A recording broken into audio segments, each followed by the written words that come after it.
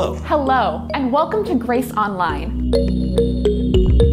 We're really excited for you to be able to receive an encouraging word from Scripture today. Because we know that God is already here, and He is ready to be with you. And let's get ready to hear today's message. This last week, I was having a conversation with a friend, and they said something that I've felt many times. And I wondered if you've ever related to this. They said, I just wish God would tell me what to do. Have you ever thought that? Have you ever said that out loud? Maybe you're like me. I grew up going to church. I knew all the Sunday school Bible stories. I considered myself a Christian. But I never really felt like I totally understood what I was supposed to do as a Christian. I knew the greatest commands from Jesus. Love God and love others as yourself. But how? What if the situation in question is hard to apply that to? For instance, which job opportunity is more loving to God? Which clothing purchase is more loving to others? What am I supposed to do when life throws me a curveball and all of my normal routines are out of whack? What am I supposed to do? What does God want me to do right now? Have you ever felt like that? Well, in today's passage, we'll get James's answer to the question, what am I supposed to do as a follower of Jesus? So, let's hear together James 5, verses 13 through 18. Good morning, church. Today's scripture is from James 5, verses 13 through 18. Is anyone among you in trouble? Let them pray. Is anyone happy? Let them sing songs of praise. Is anyone among you sick? Let them call the elders of the church to pray over them and anoint them with oil in the name of the Lord. And the prayer offered in faith will make the sick person well. The Lord will raise them up. If they have sinned, they will be forgiven. Therefore, confess your sins to each other and pray for each other so that you may be healed. The prayer of a righteous person is powerful and effective. Elijah was a human being, even as we are. He prayed earnestly that it would not rain, and it did not rain on the land for 3.5 years. Again he prayed, and the heavens gave rain, and the earth produced its crops. This is the word of the Lord. Thanks be to God. James is just about finished with his letter, so he's hitting all the big foundational things he wants us to remember as he closes. It's as if he's winding down and using that famous preacher line, if you don't remember anything else I've said, I want you to remember this. No matter what situation you find yourself in, pray. That's it? That's the answer? That's so Sunday school. But James isn't joking around. He's writing to people who are under intense persecution and oppression, who are looking for guidance and hope and strength to persevere. And James knows just the thing that they need. Prayer. James lists all kinds of different situations in life that his readers might face, and then lists prayer as the one thing to do. In fact, prayer is mentioned in every single verse of this passage. Clearly, James thinks that no matter what situation we find ourselves in, the thing we should do is pray. Now, if you're like me, you might scoff at that. That's it? But prayer is so passive. I want to know what to do. I need something active. And now saying that out loud makes me sound like I've got hyperactive issues or like I need to be in control rather than sit back. Maybe you can relate. But this passage isn't just directed at people who busy themselves with tasks. This is for everyone. And it details just what a community of Jesus followers do, no matter what situation they're facing. James starts by speaking to those who are suffering, which, if we look back at his previous sections, probably refers to the poor who are suffering at the hands of the abusively powerful. In today's context, James would be speaking to anyone who feels like the decisions of the powerful are causing hardship or suffering for them. James then refers to those who are happy, Now, this is not contrasting people who are experiencing good and bad in life. Remember, James is writing to the scattered church who are all undergoing persecution or suffering of some kind. Some of them are really struggling, and others of them are able to have courage and bear up under the suffering. Both are encouraged to turn to the Lord. And those who are going through this time with difficulty aren't being told to pray for the removal of hard things, but rather to pray for strength to endure the hard times. This is precisely how he began his letter in chapter 1, encouraging us to consider it pure joy whenever we face trials, because testing produces perseverance. And we don't always like that, do we? We like to eliminate discomfort. When we're being pushed, we like to run away or push back. No one likes to stay there and withstand it. But James knows that God uses adversity as part of our spiritual preparation and growth. And prayer is not passive, it is active waiting. Prayer allows us to remember that our effort cannot save us. Prayer turns us back to God and allows us to understand what God is forming in us through the pressure around us. One theologian said, prayer is the necessary discipline for every Christian's faith. James is simply saying, do you feel like you're suffering right now? Pray to God.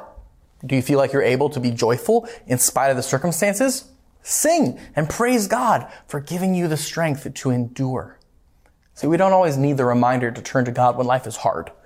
But James knows that we need the reminder even more when times are good.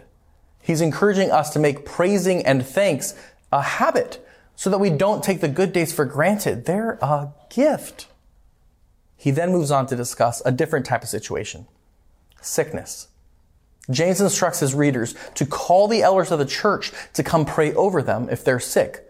And these elders are not what we would consider the modern office of elder that carries with it responsibilities for running the church, overseeing the finances, leading ministries.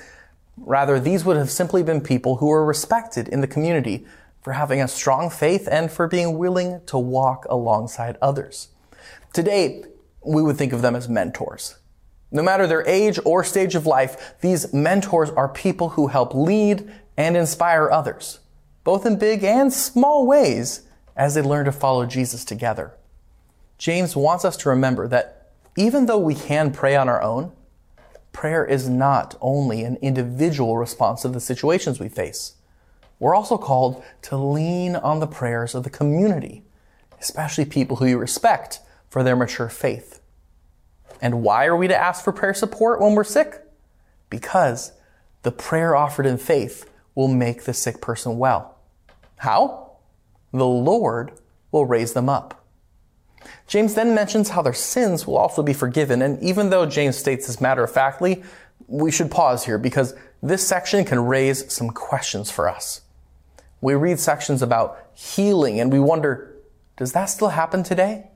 If we pray for healing, but nothing happens, does that mean we didn't have enough faith? And what's this whole thing about the forgiveness of sins? Is sickness caused by sins? If we pray for healing and nothing happens, is it because of an unaddressed sin in our life? First, let's talk about sin and forgiveness. Jesus' own disciples had the same assumption about how sin causes sickness or bad things in your life. In John chapter 9, we find a man born blind. And the disciples asked Jesus how he came to be that way. Who sinned, Rabbi? Him or his parents? They were operating under the assumption that someone's sin must have caused his blindness. So who did it? Did he sin in the womb and therefore get punished with blindness? Or did his parents do something sinful, so they got punished with a blind kid? See, this view of sin sounds a lot more like karma than the character of God. And Jesus thought so too. He says, the blindness wasn't punishment for sin, but it's an opportunity for God to be glorified. Jesus then takes that opportunity and restores the man's sight. In many other instances of healing, we see Jesus also forgiving sins. So while Jesus makes it clear that sickness isn't necessarily punishment for sin, sin and sickness are still connected because they're both effects of our broken, fallen world. They're both different ways that we are broken and kept from being whole, from being holy. just as God intended us to be. And Jesus is interested in healing, not just our physical sickness, but also our spiritual sickness and separation from Him. See, we still see how sin and sickness are connected today. Sometimes the sin involved is addiction to alcohol or drugs that causes a sickness in our relationships when we ignore our responsibilities to our family or community. Maybe the sin is anger or abuse, which causes and comes from both physical and emotional brokenness. Sometimes we see emotional sickness caused by bitterness or envy. And in all these areas, God desires to heal, and He calls us to pray. However, it's still okay and probably good to have healthy skepticism about healing prayer, because we've all heard of charlatans who manipulate people with their name it and claim it messages that actually put the burden on us. When we pray and things don't happen the way we hope, we think it's our fault because we don't have enough faith. But we need to remember that healing isn't based on our faith. That would make our faith a work that we have to muster up. But that's not it at all. The Lord is at work in prayer and healing. It's due to His power, not human effort. Jesus doesn't need the faith of the sick person as if He needs an extra boost for His healing power. The power to heal is in prayer, not the prayer, not on the one praying. But sometimes we don't receive the answer we hope for. Many of us know how the Apostle Paul prayed for God to heal him of some thorn in his flesh. But God was using that for a different purpose in Paul's life. Not for God to be glorified in Paul's healing, but for God to be glorified in how Paul relied upon God in spite of his situation. Jesus prayed to be spared of his suffering, but he knew that God had a bigger purpose in his answer. And so he submitted and obeyed. And he was content. How? He knew the same thing James knew. We can pray to God no matter what situation we're in because God is a good Father who gives good gifts. And the best gift is His very presence with us. No matter the answer that we hope for or receive in prayer, we can know that God is with us, sustaining us in the very situation we face. And that's why James feels so confident in being able to confess sins. He knows God is good and merciful and offers forgiveness. And no matter what situation we're in, when we pray and draw close to God, it's another opportunity to receive grace and forgiveness and to be reminded of the fact that we are set free from sin. We can be healed of our sin. We are being made right, made righteous by God's work in us, allowing us to participate in His work around us. Then, James mentions one of the giants of the Jewish faith, the prophet Elijah, who was considered a prayer warrior because his prayers were tied to a drought and the subsequent rain that ended the drought and saved the people. But James doesn't focus on his heroic nature, but rather brings up the fact that he was normal. He was a human being just like us. James is emphasizing that every believer has access to the kind of effectiveness in prayer that he's illustrating with the example of Elijah, because it's not about the character of the one praying. It's all dependent on the character of the one we are praying to. We too can pray for miracles, and God hears our voice just as He did in the days of Elijah. And even in proclaiming that to you, I gotta confess that I struggle to believe it sometimes. Some of you know the time in my life when Megan and I were first married, and my mother-in-law had a complication from surgery and ended up hospitalized for over 1.5 years. Some of you walked with us through that hard time, and you know that the journey was a roller coaster of ups and downs. There seemed like times when it seemed like recovery was going so well, and then there was times when we would get a phone call in the middle of the night because she had coded and had been brought back. That was a very trying time for us. I found myself praying for healing and wondering if God was even listening, because I wasn't seeing the results I hoped for. We prayed together. We prayed over her. We prayed with others. We asked for prayer on social media.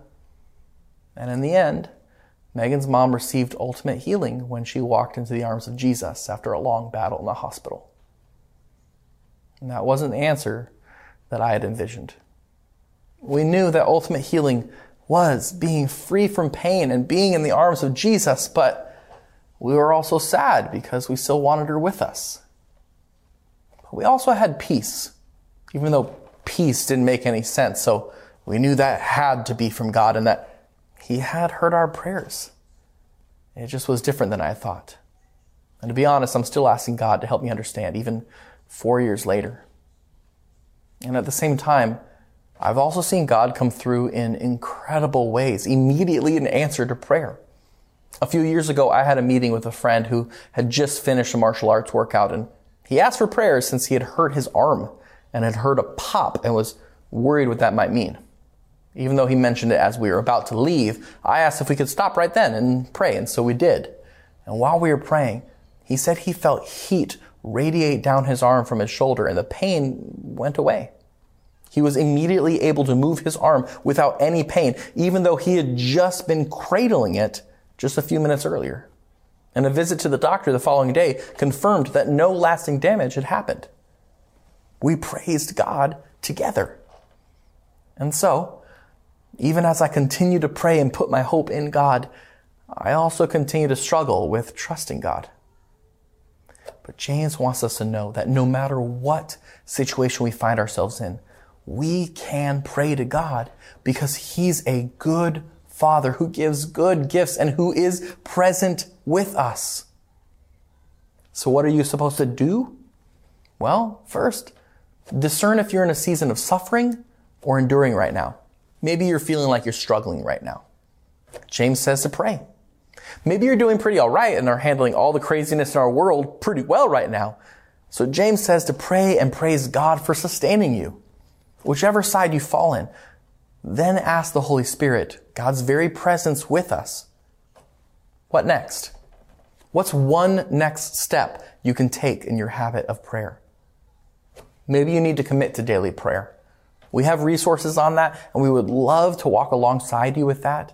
You can send us a text or an email to reach out to the pastoral team so that we can resource you and guide you. And maybe you already do that and you want to grow deeper in your prayer life. We'd love to partner with you in that as well. Church, because we know that God is good, we get to pray when we are hurting. We get to pray when we are happy, and we get to pray with the church family. God is always available to draw near to us. And when we draw near to Him, He offers us grace and healing, and He points us to others to be able to offer the same to them. Isn't that good news?